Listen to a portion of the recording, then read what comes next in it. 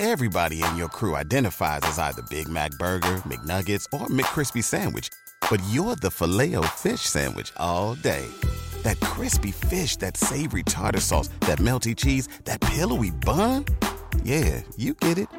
Every time. And if you love the Filet-O-Fish, right now you can catch two of the classics you love for just $6. Limited time only. Price and participation may vary. Cannot be combined with any other offer. Single item at regular price. Ba-da-ba-ba-ba.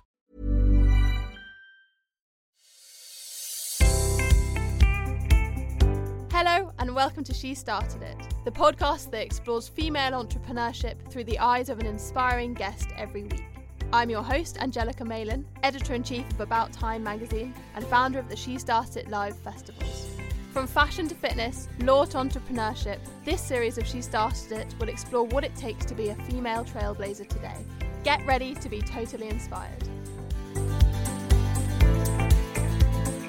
Today's podcast is brought to you in partnership with Tide. Tide is the business current account designed to support small business owners like you. With no daunting paperwork and no monthly fees, you could open an account in minutes.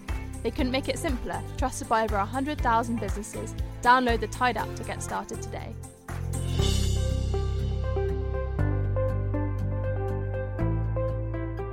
Ellie Flynn is an investigative journalist and presenter who's made a number of documentaries for BBC Three. Ellie's debut documentary series, Ellie Undercover, saw her expose crimes and injustices against other people her age in the UK. In the first episode, Ellie looked at cases of rent for sex, where landlords offered free rooms in properties in exchange for sexual favours. The second episode, The Botox Bust, saw Ellie on the trail of medics who may be wrongly providing Botox. Ellie's most recent Undercover documentary sees her investigate two multi-level marketing companies. Aside from her Undercover series, Ellie's also made documentaries for BBC Three on Ireland's abortion referendum, the issue of so-called fake homelessness and child marriage in the USA. Thank you so much for joining me. Thanks for having me. Can you tell me in your own words about the work that you do? So I make documentaries, current affairs stuff, do a lot of Undercover, predominantly for BBC Three. And I've covered all sorts of different topics, but generally seems to be things that target a young audience, so issues that really affect young people in the world today. A lot of the stuff I do is UK based, and a lot of it is stuff that affects women in particular. Where did the desire come from to do this kind of work and to go into investigative journalism? So I studied journalism after I left uni for a year, and originally I was looking at trying to do magazines, and then sort of found more and more of an interest in investigative stuff. Seemed to be what I kind of was always drawn towards. So I sort of found this interest in investigative journalism, did a bit of freelance writing, and then I actually worked at a newspaper for a little bit, and would do more and more investigations here and there, did a little bit of Undercover, and then fell into documentaries by chance, really. But it feels like the best place to try and do these kind of investigations. You get a lot more time, you get a lot more room to really look into things. What kind of skill set do you think you need to do investigations? I think you have to be really inquisitive, fundamentally. I think you have to just want answers to questions and think about how you're going to get them. That was the main reason I really wanted to get into journalism. Actually, I was just really nosy as a kid and growing up, and I wanted to ask questions. I always wanted to find out more about things, and I couldn't just let things lie. And I think that transfers quite well into journalism, particularly investigative journalism. The topics that you've covered in some of your documentaries have been really hard-hitting. Can you kind of talk to me about what that experience has been like and kind of how you deal with it on a personal level as well? Yeah, it is. It is tough sometimes. I mean, I think specifically because you become so immersed in these worlds, and you'll be looking at an issue for however long it might be, a couple of months to 6 months. I think the longest investigation I've done has run over almost a year now. And it can be quite difficult to take yourself away from it, especially when you come back from filming and you've become so immersed in this issue and so immersed in people's lives, and you're hearing these really, really tragic stories. It's quite difficult sometimes to take a step back and to sort of think about it as a job, and you're there to report on something impartially. It can be, you can end up getting a bit of an emotional connection to things, and that's quite tough. Do you find it kind of takes you out of your own life in a way? I can kind of imagine going to like the pub with friends or something in the evening, and you've been working on something really hard hitting and difficult during the day that I'm not sure my mind would be fully present. Yeah, it's weird. I definitely segregate my home life and my work life massively. So when I'm on a shoot, when I'm working on a documentary, if I'm away, I won't really think about my home life at all. and then I come home, and I am quite good at separating work from that. But I have noticed I'm just so intense at parties now, because everyone's like, oh, what are you up to? And I'm like, oh, well, I've been doing this undercover investigation, and then I'm covering this story, and it's all really heavy topics, and people are interested, so they ask more. And I'm like, I've been standing in the corner talking about the most intense subjects for the past 45 minutes. Like, honestly, stop inviting me. Do you ever feel like just making up a totally fake job? Like, I'm a lifeguard. Yeah, a lifeguard. I work in a zoo, something like that. What for you have been the hardest ones that you've done? That's a tough question. I think the one that I'm working on at the moment, it's due to come out. Actually, I'm not sure. It might have already come out by the time that this goes out. But my most recent one for BBC Three is about sexual assault in police custody in the US, and I've been working on it over the course of a year, and it's been really difficult finding people. Obviously, getting people to open up about something that's so horrific, and then also. It's just been a really tough. It's been a really tough one, because it's such a emotive subject. It's really difficult to get people to open up about it, and obviously you have to be so sensitive when you're speaking to people about what they've been through. And then just in terms of the issue itself, more and more people are saying that police officers are sexually assaulting people in America, but there's no place that you can go to. There's no place with figures or statistics, and all of the police forces in America are so segregated. There's no one on like a government level or a federal level that's collating this evidence. So just in terms of actually looking into the issue and finding out how much is this happening, how bad is this issue, has taken a year and was really difficult in itself. So it's just a tough investigation. And I suppose no one really trains you in that sensitivity and trying to get the best out of people and make them feel safe and open up to you. There's no training you can really do for that. No, there's not. It is just something that you learn on the ground, and it's something that I'm still learning. I feel like I've learned so much over the past, it's been about a year and a half now since I've started working in documentaries. And I've seen how much I've grown in that time, and I've seen how much my interview style has changed and developed. And it is, you do make mistakes, and sometimes you feel like you've said the wrong thing, and you'll come back, and sometimes I'll finish a shoot and I'll say, oh God, I can't believe I didn't ask that, or I didn't deal with this in that way.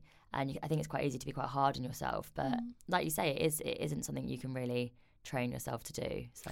What are some of the challenges of like the nature of your job? So obviously it's freelance, you're kind of having to be self-employed, you're having to come up with the ideas. I guess there are some barriers with that as well. Yeah, I think being freelance is just difficult for anyone sometimes. And my personality as well, I almost think I quite need structure, and I quite like having structure. So it's been quite difficult for me to balance how I can manage my time and how to sort of make it work as a freelancer. So that's been a whole learning curve in itself. And other challenges, I think everyone expects things to move a lot quicker than it does. TV takes ages. It takes ages from the point of having an idea, pitching an idea, to then starting production and finishing production. And it's good in a way because it means you have loads of time to think about this story and this issue. But it also can be quite frustrating at times, and particularly I'm quite impulsive. I'm quite a fast-paced person. So there's definitely times when I'm thinking, I wish this would move a little bit quicker, but I don't think it's always for the best. And presumably there's quite a lot of stuff that just falls by the wayside that just doesn't really ever even get to production. Oh yeah, absolutely. There's loads of things, and I'll work on a pitch document of like, this is amazing. This is going to be the best documentary ever. It's going to turn into a 6-part series, and then you sort of speak to an exec or you speak to a commissioner, and you realise that actually you haven't really thought about this angle, and that's why it's not going to get commissioned, or someone else is already making a similar documentary.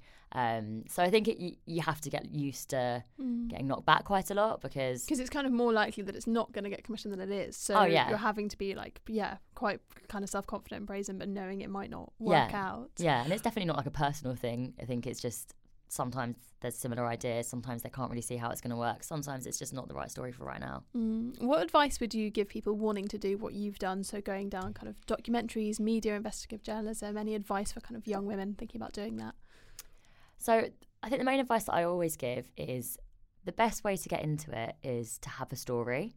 So I think it's all well and good saying, oh, I'd like to present documentaries, or I'd like to get into this, but if you can think about an area or a subject, and you can go out and you can get yourself some access, and you can say, I think this is a really amazing story, and I've worked on getting this access to these contributors, and then you take that to a production company, then you're already a few steps ahead of people who are just sort of thinking about getting into the area.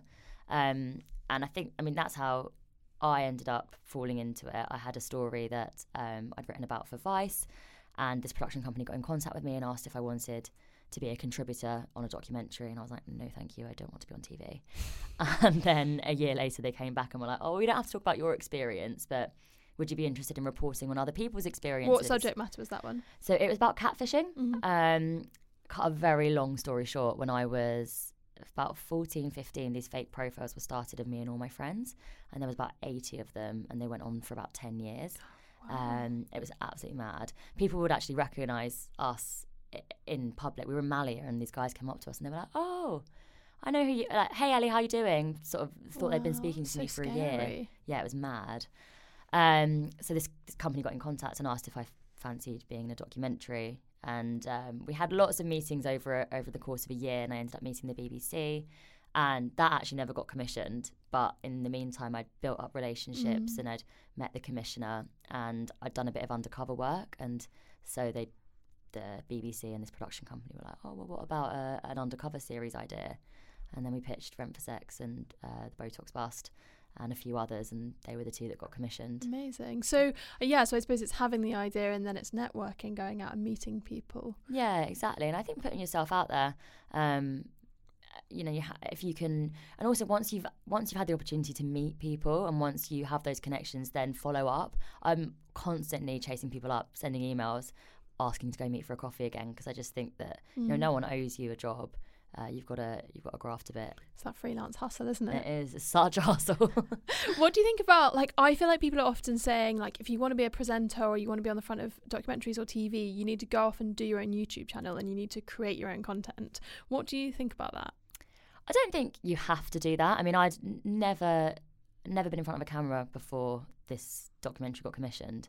I think I did one sort of 5-minute video of me on my laptop talking about, I think I must have been talking about the catfish story, and then I suddenly was on TV, and I remember thinking, like, this guy is mad. Why is he so sure that I can do this job? I have no idea if I'm going to be any good.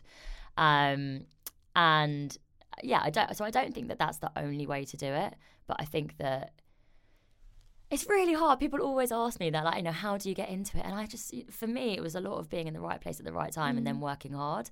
So I don't think there is one set answer. I think just if you've got an idea and you think you can make it into something, there's no harm doing a YouTube channel. There's no harm trying to get other presenting jobs or other things that get you in front of a camera.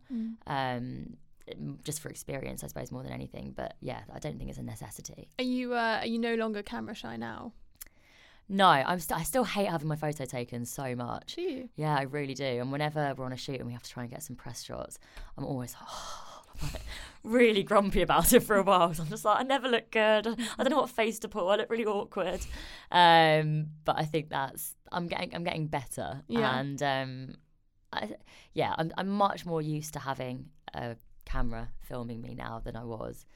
I think when I first ever did it, because I had no experience and no one had told me how to do it, I was really trying to be a presenter. So I was speaking in this sort of unnatural way and being I remember the first interview I did, I think, was terrible because I just didn't know how to do it, and I'd been sent a script and I was really trying to remember the questions, and it was really stiff. And then the director I was working with, who's a really good friend of mine now, I remember her saying to me, you just have to forget about what you think a presenter is, forget about how you think you need to answer these questions, just be yourself. Do an interview like you were doing it over the phone or face to face without a camera here, and speak to me like I'm your mate.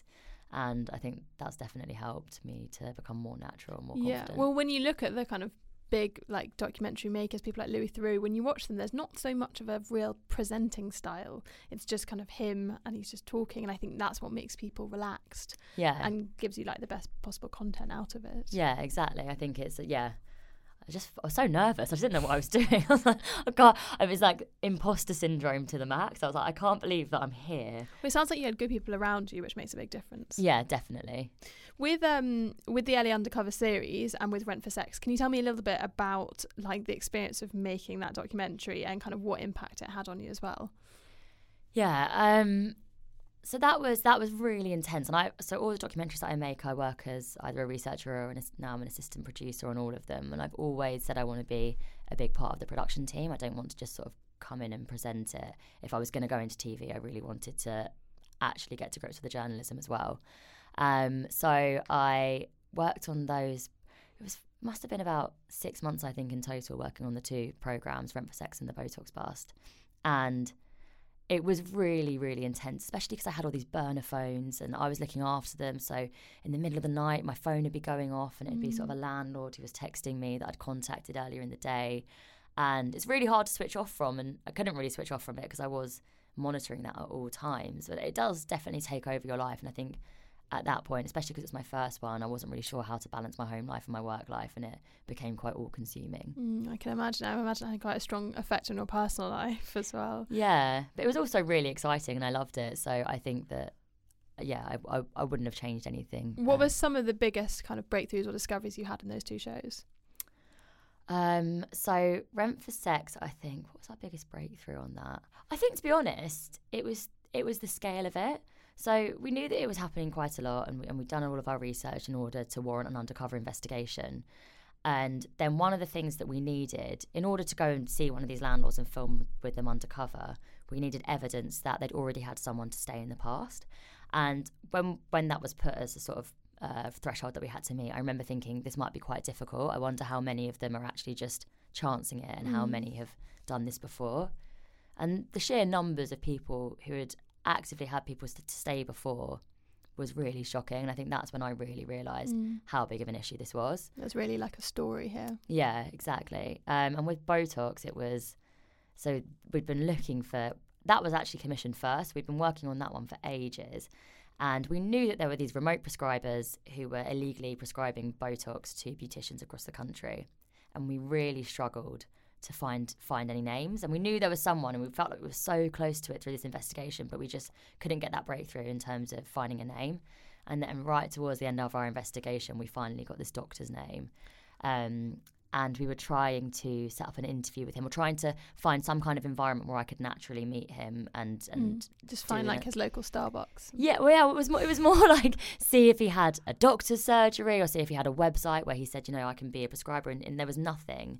And then eventually we were going to send him a letter saying, okay, well, we know these are the allegations we have against him anyway. So we were going to send him a letter and say, what do you have to say about this?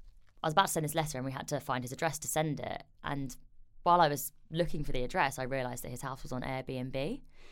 And so I just went over to my exec and I was like, I could just stay there and start talking about Botox. And he sort of looked at me and was like, is this an absolutely mad idea? And then we ran it all past the lawyers and we were like, yeah, okay, well, maybe we should just book in and then you can have that face-to-face meeting. And then that ended up being the biggest breakthrough of the investigation, because he explained how much he was doing, how he was doing it, and it just took the investigation to the next level. This was all undercover? Yeah. You must have been. I mean, how did you feel? Yeah, I think I was scared then. Were you nervous? I was nervous. I think it was more because everything had been hinging on this interview. We'd really, really been working so hard to try and get here. And I just remember sort of walking to his house. And there's one bit in the film where I'm chatting to Chloe, my director, who was also there with me. And I sound almost hysterical. I'm like, he might not even be in. This could be a complete waste of time. And my voice is really high-pitched throughout the whole thing because I think I was just so nervous about getting found out or doing something wrong. So yeah, that was definitely one of the most nerve-wracking shoots. Today's podcast is brought to you in partnership with Tide, the UK's fastest growing business current account provider. Feel confident in your first steps as a founder with smart financial tools and 24/7 in-app support. With easy invoicing and accounting integrations, Tide is an alternative to traditional banks for small businesses like yours. Spend less time on admin and more time on growing your business. Tide are also committed to helping women in business and are offering our listeners £50 when you open a Tide account and deposit £50. Just visit www.tide.co/she-started-it to get started. If you're feeling inspired by this week's episode and are thinking of starting your own business, why not come along to the next She Started It Live in London? Taking place on the 13th and 14th of March 2020 at Crypt on the Green in Farringdon, this 2-day flagship festival will give you all the advice and inspiration you need to supercharge your career, with over 75 incredible speakers. Book on Eventbrite now by searching for She Started It Live and use the code SheStartedIt10 for 10% off. Do you ever worry about your own kind of personal security with doing work like this? Definitely not as much as my mum does. Yeah, I can imagine. I feel like my mum would be like, no, absolutely not. Every time I'm like, Mum, I'm doing another undercover. She's like, oh, can't you just do something else?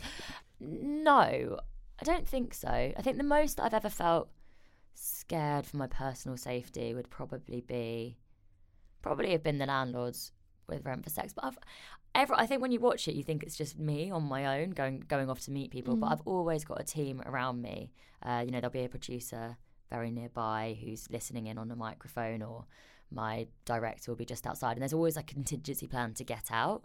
So I'd like to see a documentary of you making a documentary. Behind the scenes. Behind the scenes, I would. I'll pitch it. Thank you. I'd be fascinated, honestly, I would. And you also fronted a documentary about Ireland's abortion referendum. Can you describe that, and also how you felt when there was the yes vote? What was really difficult about making that film was I really had to put myself in someone else's shoes. Going into that, I think growing up in the UK, having access to abortions if I ever needed it, I've just never really considered a pro-life argument, and I couldn't really understand it. And because there was a vote and lots of people felt strongly on either side, I really had to go into that and try and understand a point of view that I'd never thought about before. So that was a real challenge for me, and it was a sort of new step in making documentaries. And I think that was the biggest challenge that I faced. But also, it was really good for me because I did actually think about other people's point of views, and I think I really learned how to go into something and not be quite as biased and not be quite as informed by my own opinion. I definitely still was glad with the result at the end, and it was a sort of amazing feeling. Did you feel kind of personally connected to that result because of the documentary? Yeah, but then weirdly, I felt really sorry for Gavin, who was this boy that we'd spent quite a lot of time interviewing. And, he was really sweet, and he just genuinely believed in a pro-life argument, and it came from his own experience of his mum wanting to have an abortion and then not going through with it. And so for him, it was so connected with his own sense of self-worth and his own sense of being deserving of a life. And it's difficult to argue with that when someone has such a strong personal connection to something and they really believe in an argument. Then it was sad to see him on the day. Yeah, it must be very conflicting, I imagine. Yeah. I suppose also you have access to another side of the coin that most people don't. Most people don't even really engage with that side of the argument and don't hear it. So to go so deeply onto another side, I can imagine that's quite conflicting as well. Yeah, definitely. And I think it teaches you a lot just in general life. I think there's people are so ready to just shut down anyone that disagrees with them or has a different opinion without actually listening and thinking about it. And I think this job's taught me so much just to be a bit more open and trying to understand other people's point of views, because I'm not right all the time. And also other cultural references. I think we so often only kind of see things from our point of what we grew up with and what we understand. Yeah, exactly. And opening ourselves up to more understanding of other people's cultural references. You also did a documentary about Instagram and the dark side of social. Yeah, multi-level marketing, is that the one? Yeah. Fascinating. My friend works for Arbonne. Ooh. Yeah, I know. And whenever I go over there, she's like, oh, I just got a white Mercedes. And she's like, tries to rope me into becoming an Arbonne salesperson. Everyone knows someone who's trying to rope them into them. Yeah. And I'm very conflicted about it because she seems to make an awful lot of money. Yeah. And I can't really deny that. Like, I've seen her weekly food shop. I've seen the white car. Living the dream. Yeah, but she's worked seriously hard on it. So the only thing she's done it for 5 years. Like, she's apparently one of the top people in the UK. But then I feel like everyone's one of the top people in the UK. I don't know, but I am conflicted about it, and I'm interested to hear what that was like. And do you think that this stuff is all having quite a negative impact on us? Yeah, so I felt so conflicted throughout the course of making that documentary, because on one minute I'd be like, okay, no, this is really, really wrong. It's really, really exploitative. And then, you'd see someone like that and I was like, oh, but maybe it's not so bad. And I really, really wrestled with it for a long time. And the more we uncovered and the more that I spoke to people who'd really been impacted by these companies, the more I thought, that there's definitely something wrong here. And the thing is, some people do make a huge amount of money, but lots of people don't make anything at all. And it's not even just not making money, it's spending their own money. That's the thing. It's like investing to build the website and own your own business and exactly. everything. It kind of annoys me, like, as someone who owns their own business and genuinely feels like an entrepreneur, I think it does kind of annoy me the way it's banded around that they run their own business. You're like, it's not quite running your own business. No. Like, you'd have to pay to run your own business. So that from the off feels really dodgy to me. Yeah, no, exactly. And for me, the key thing that I learned from that investigation was just there needs to be more transparency. It's so elusive. The compensation plans are so confusing. I feel like it is very misleading. The compensation plans are misleading. It's made to sound like it's very easy. And you're constantly fed this message that if you just work hard enough, if you really push yourself, you can do it. You can have the white Mercedes, you can have all the money, you can get to the top of your game. But the fact is, not everyone can. Not everyone's good at sales. Not everyone knows enough people. Not everyone lives in an area where lots of people want to buy their makeup products. And that's just facts. And that's what's misleading. You're told you can do it when the reality is you might not be able to. Not everyone can. I think it also can, I imagine, put a huge amount of pressure on your personal relationships. Because we're like, if I can imagine if I'm going for dinner with my best friend and I'm like, oh, would you like to try a new lipstick? I imagine that is really strange and I don't know, quite jarring. Definitely. Lots of people said that their personal relationships were so negatively impacted by working for one of these companies because everyone's a target. You've constantly got to recruit. And if you're not making any money, you know that the way that you can actually make a success of this is to recruit a team. So if you want to make a success, you have to go out, you have to try and recruit your mum, your friend, the person in the shop that you just saw. And that it's really difficult. And I think as well, you're expected to spend so much time on it and it's all on your phone, so it's very antisocial and it can have a huge impact on your personal relationships with your family, your husband. What do you think will happen to this industry? Do you think there is going to be more transparency? I hope so. I really hope so. At the moment, it seems to exist in this grey area, really. It's a bit of a loophole where we try to speak to all these different regulatory bodies to say, do you have anything to say? What can people do? And they didn't really know because there weren't any real set laws on it. There's laws on pyramid selling, but this isn't quite pyramid selling. Yeah, it's multi-level, isn't it? There's some people who argue that it is pyramid selling, but it doesn't fit that area in the law. It exists in this sort of grey area in the law where it's not pyramid selling, but there definitely is some elements of exploitation and targeting vulnerable people, but there's not really any laws to protect people from it. So I hope that maybe the government will step in and try and enforce some laws where the companies have to be more transparent and have to really warn people about the likelihood of success before they sign up. But whether that will happen, I'm not sure. Do you worry that social media as a whole has made young people a lot more vulnerable? Yeah, I think that social media is making young people much more vulnerable. I think that the scam is evolving in a way where there's more and more things that are targeting young people on social media, and whether that's financial, whether that's sort of a romance scam, there's all these different ways that people can get caught out, and I think that a lot of that is happening on social media, and that's really dangerous. Yeah. And even just look all the detox stuff, it's like all these products that still you're being billed as like this is going to make you lose X amount of weight. Yeah. And they're really unhealthy, and it's quite scary, and it's amazing that it's still so unregulated. So unregulated. It's really hard to tell as well what's legit and what's not. I mean, I am the world's biggest consumer. Honestly, I'm Instagram's dream. I see one influencer with a teeth whitening thing and I'm like, oh, maybe I should get that. But I have to really do my research and think like, hey, right, is this actually any good?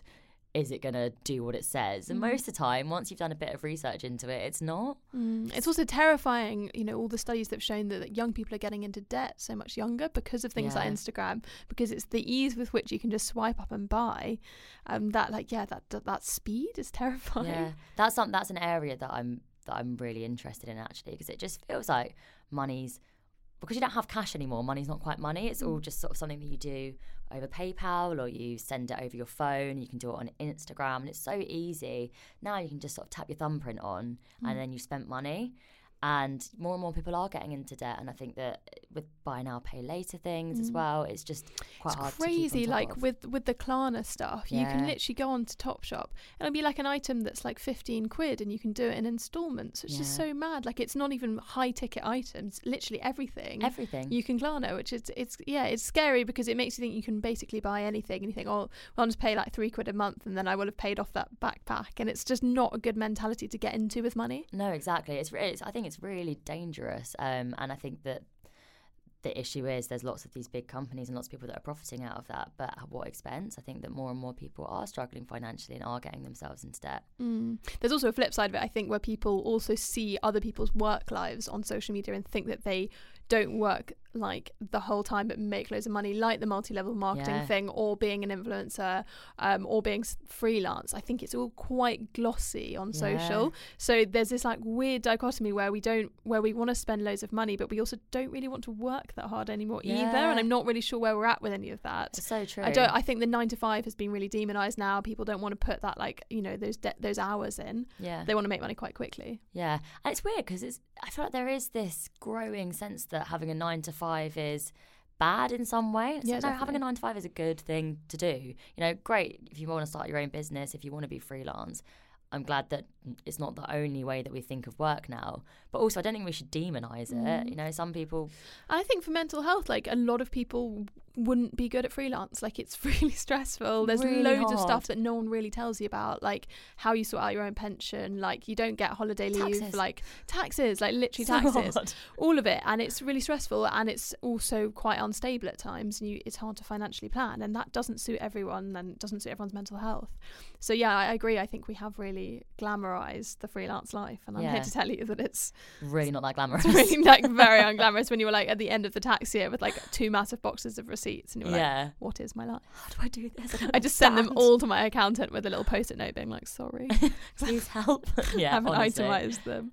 I'd also say I think like what freaks me out sometimes is like the connectedness of it all. So you like go and watch Love Island, you see them wearing outfits, then you like go on your phone and the same outfits are advertised, and I get kind of freaked out by the nature of it all. Like, we all know that our phones are listening to our conversations and doing that for targeting ads, but it's kind of freaky, isn't it? Yeah, it is. You know, you'll talk about a pair of shoes and then you see them on Instagram, like, you know, advertised. I feel like you feel constantly just bombarded by advertising and opportunities to spend and it's quite hard to say no sometimes, you know. And I think that, like we said, the ease with which you can just tap your thumbprint on a phone and buy something, I think is just dangerous. But I don't really see there being an end to that, so I don't know what the solution is. Here's a question: if your like card was like in your thumb, so you had like contactless payments through your thumb, would you do it? So you were like your debit card. That's so weird. Probably. Yeah, I know. Me too. I'd do anything for an easy life. So you don't have to lose it. I think that's so the future. True. I think they're going to put a little chip in you. Yeah, I feel like one of those old people now that's just like, oh God, technology. Well, I went to the Amazon shop in San Jose, and when you go in, it syncs with your phone, so you get logged into your Amazon account. So then you can walk out. You don't have to go to a checkout, and whatever you take with you, it goes off your account. That is insane. It's quite mad, isn't it? That's so mad. Yeah, I went into the future. I know, it's all too easy. It's far too easy. So Ellie, what's next for you? What's your ambitions? What are you working on? I've got a new BBC 3 documentary out on sexual assault in police custody in the US, following the case of an 18-year-old girl who says that she was raped by 2 police officers in New York, and then looking at other cases across the country. Also working on a new documentary for BBC 3, which I can't say a huge amount about at the moment, but that's ongoing. And then just sort of bits and bobs here and there. I still keep up with writing. Done a few bits of reporting for the One Show, so yeah, it's cool. Amazing. Well, congratulations on everything. I'm very excited to see all the stuff that you do in the future, and thank you for all your advice and coming on the show. Thanks very much. Thanks for having me. If you enjoyed today's episode, don't forget to subscribe, rate and review so more people can find the show. Until next time, keep dreaming and achieving.